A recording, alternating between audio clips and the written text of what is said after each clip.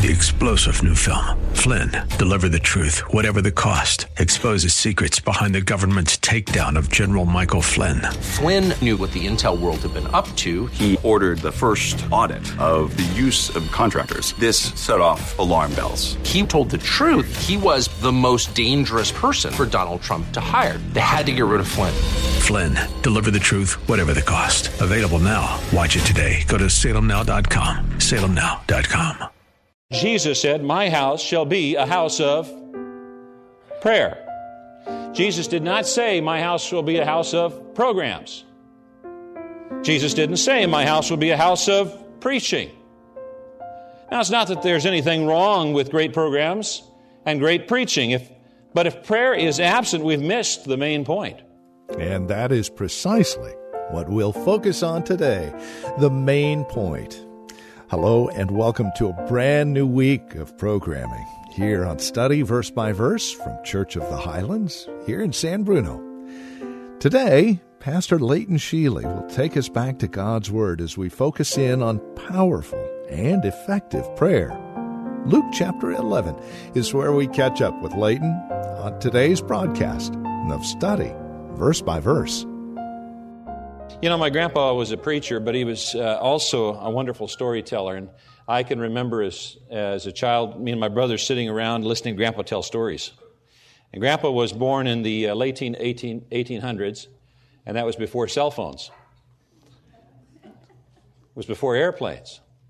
It was before cars. Grandpa loved horses. And he dated Grandma in a horse-drawn surrey. You ever seen the musical Oklahoma? You've heard about the surrey with the fringe on the top. And he told me that one of the advantages of taking your girl home in a surrey is the horse knows the way.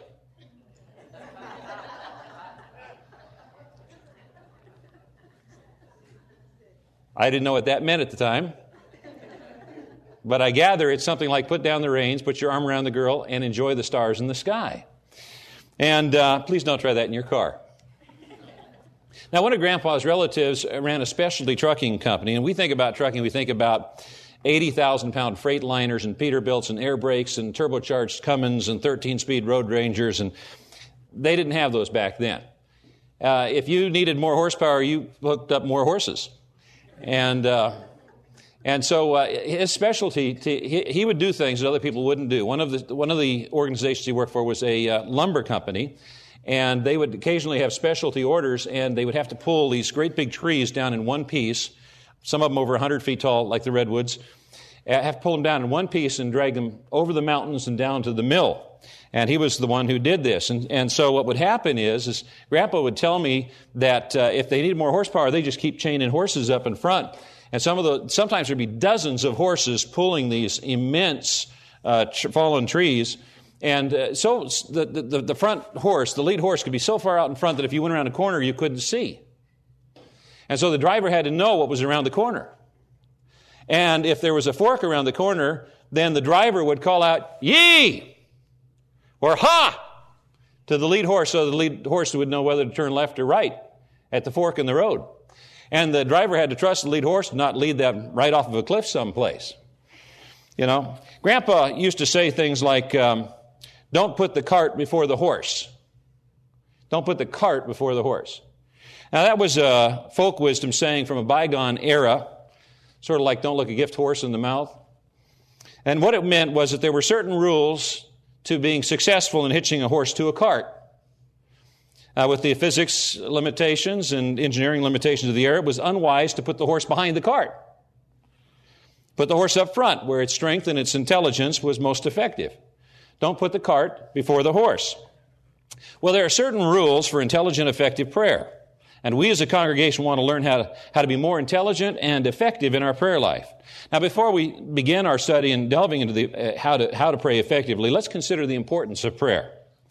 Prayer is essential for a healthy church. Healthy churches are filled with healthy believers. Healthy believers are believers who pray. Prayer is essential to each person's personal spiritual development. Show me a person who has experienced no spiritual growth, and I'll show you a person who has an ineffective or non-existent prayer life. Prayer is essential for personal spiritual growth.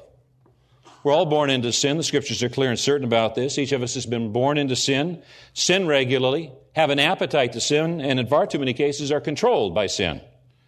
Effective prayer overcomes sin's appetite and sin's control.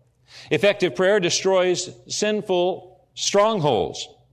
Effective prayer overcomes addictions, depression, guilt, despair. Effective prayer transforms lives. It frees people from habitual sin. It produces real and lasting forgiveness. It shrivels the root of bitterness. It restores damaged marriages and relationships. It produces hope, joy, peace. It gives strength, restores health, produces courage and clarity. It eradicates double-mindedness. It releases the miraculous power of God to do the impossible, and it brings glory to God. Prayer is as important to spiritual life as breathing is to physical life. If we go more than a few minutes without breathing, we die. We breathe without ceasing. The Scriptures say we should pray without ceasing. Now, if a creature is not breathing, it soon becomes powerless. And if a believer is not praying, we're soon powerless. If we're spiritually powerless, it's because we're not experiencing effective prayer. Now, if you think that you can't pray because you lack a passion for prayer, may I suggest that you may have the cart before the horse. Instead of requiring passion to pray, pray for passion. Pray that God will give you the passion to pray. Now, sometimes we lack passion to pray because we've never seen any benefit from it. We've never seen it work for us. We've never seen our prayers answered. I have to confess to you, I have no passion for fishing. Never seen it work for me, except at a highly stocked trout farm. I have no overwhelming desire to take my pole and dip a line in the San Francisco Bay. Now, some guys can't wait for it. They go through their workday constantly checking the clock and patiently waiting to check out. So they go to the pier, and I admit these guys are wired different than me. Then after they've gone through all the effort to get the fish, they unhook it and throw it back. The logic of the exercise escapes me. I think, what's the point? Well, sometimes we're discouraged because we haven't experienced answered prayer. We think, what's the point? James writes, the prayer of a righteous man is powerful and effective. The prayer of a righteous man is powerful and effective. The Bible promises that prayer can be powerful and effective. If our prayer is not powerful and effective, it's because we haven't learned to do it the right way. Now, according to Peter Wagner, the average pastor spends less than 30 minutes a day in prayer. Bruce Demarest has concluded that on average, an average Christian in America spends about 5 minutes a day in prayer, and an average preacher, about 7 minutes a day in prayer. Jonathan Graff reports that only 5%, about 1 out of 20, churches in America have significant mobilized prayer ministry. And yet Jesus said, my house shall be a house of prayer. Jesus did not say, my house shall be a house of programs. Jesus didn't say, my house will be a house of preaching. Now, it's not that there's anything wrong with great programs and great preaching, but if prayer is absent, we've missed the main point. Prayer energizes programs and preaching. Prayer invites the Holy Spirit to work through the programs and preaching. Prayer invigorates the participants of programs so that their labor is not a burden, but rather a source of expectation, joy, and fulfillment. A Sunday school teacher who's been praying and preparing for his or her class all week can hardly wait to see the students.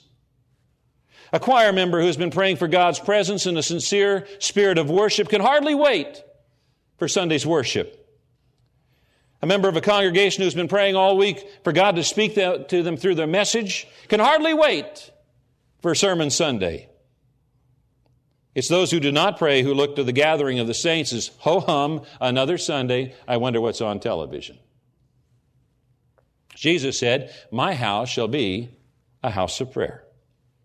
American churches struggle in this area. And the result is that American churches struggle in making any kind of spiritual impact on the culture of America. George Barna has noted that North America is the only continent in the world where the Christian church is not growing. Now, by the grace of God, Church of the Highlands is not contributing on the negative side of that statistic. God is at work in our midst, and yet we have an appetite to see God's power released in greater and greater ways that God might be glorified. America's single greatest need is revival. Now, some people think it's economic stimulus, or a revision of the tax code, or justice system, and others think that our woes are due to the deceit and manipulation of the media. And while all of these and so much more need improvement, there is nothing that would contribute more to the benefit of our society than a true revival. In revival, there's a grassroots groundswell desiring truth and justice and mercy and righteousness and goodness. America needs a revival. America's churches need a revival. Now, if you look at the revivals over the centuries and around the world that have transformed societies and individuals, without exception, every revival began in prayer. Without exception, every revival began in prayer. Without effective prayer, there can be no revival. Prayer is an essential key to revival. Now, culturally, Americans have a tendency to evaluate rather than value. Americans have a tendency to evaluate sermons based on content or delivery rather than value God's truth therein. Now, God spoke through the prophet Isaiah in 55, saying, "As the rain cometh down, watereth the earth, and maketh it bring forth and bud, so shall my word be that goeth forth out of my mouth. It will not return unto me void." God's word will not return void. Void means valueless. A voided check is valueless. God's word is not valueless. When God's word has been preached and someone says, "I didn't get anything out of that sermon," it's a self-indictment against the listener, not the church or preacher. The listener may not have liked the preacher's style or content, but God's word will not return void, worthless. If God's word is being preached, there's always value. And we need to value far more often than we evaluate. Well, we are learning that the preaching of God's word and powerful and effective prayer go hand in hand. One cannot exist without the other. This has been Study Verse by Verse. You're listening to Pastor Leighton Sheely from Church of the Highlands in San Bruno. To find out about Church of the Highlands in San Bruno, who we are, what we're about, directions, if you'd like to join us for worship, or if you'd like to know more about Study Verse by Verse, please visit our website, highlands.us. That's highlands.us. And then come back and join us tomorrow when we continue our look at powerful and effective prayer on Study Verse by Verse.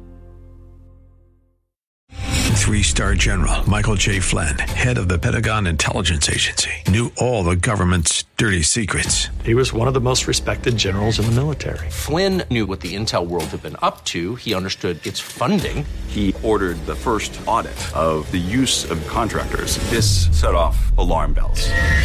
The explosive new documentary, Flynn, Deliver the Truth, Whatever the Cost, uncovers the facts behind this scandal. Flynn told the truth. He was the most dangerous person for Donald Trump to hire. I find out the worst enemy that I'm going to face in my life is right here in America. They took my assessment and they wanted me to change it. And I was like, I'm not changing it. They had to get rid of Flynn.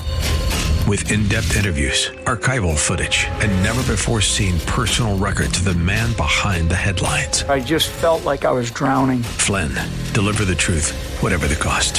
Available now. Watch it today. Go to salemnow.com. salemnow.com.